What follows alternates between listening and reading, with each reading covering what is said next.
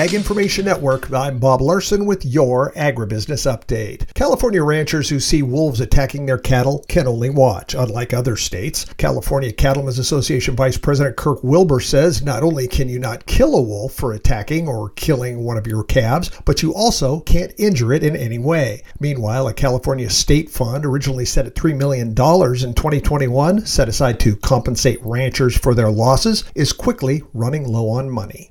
USDA's Economic Research Service says food at home prices increased by 5% in 2023, much lower than the growth rate in 2022 of 11%. However, that was still double the historical annual average growth rate from 2003 to 2022, which was 2.5%. Food price growth slowed last year as economy-wide inflationary pressures, supply chain issues, and wholesale food prices eased from 2022.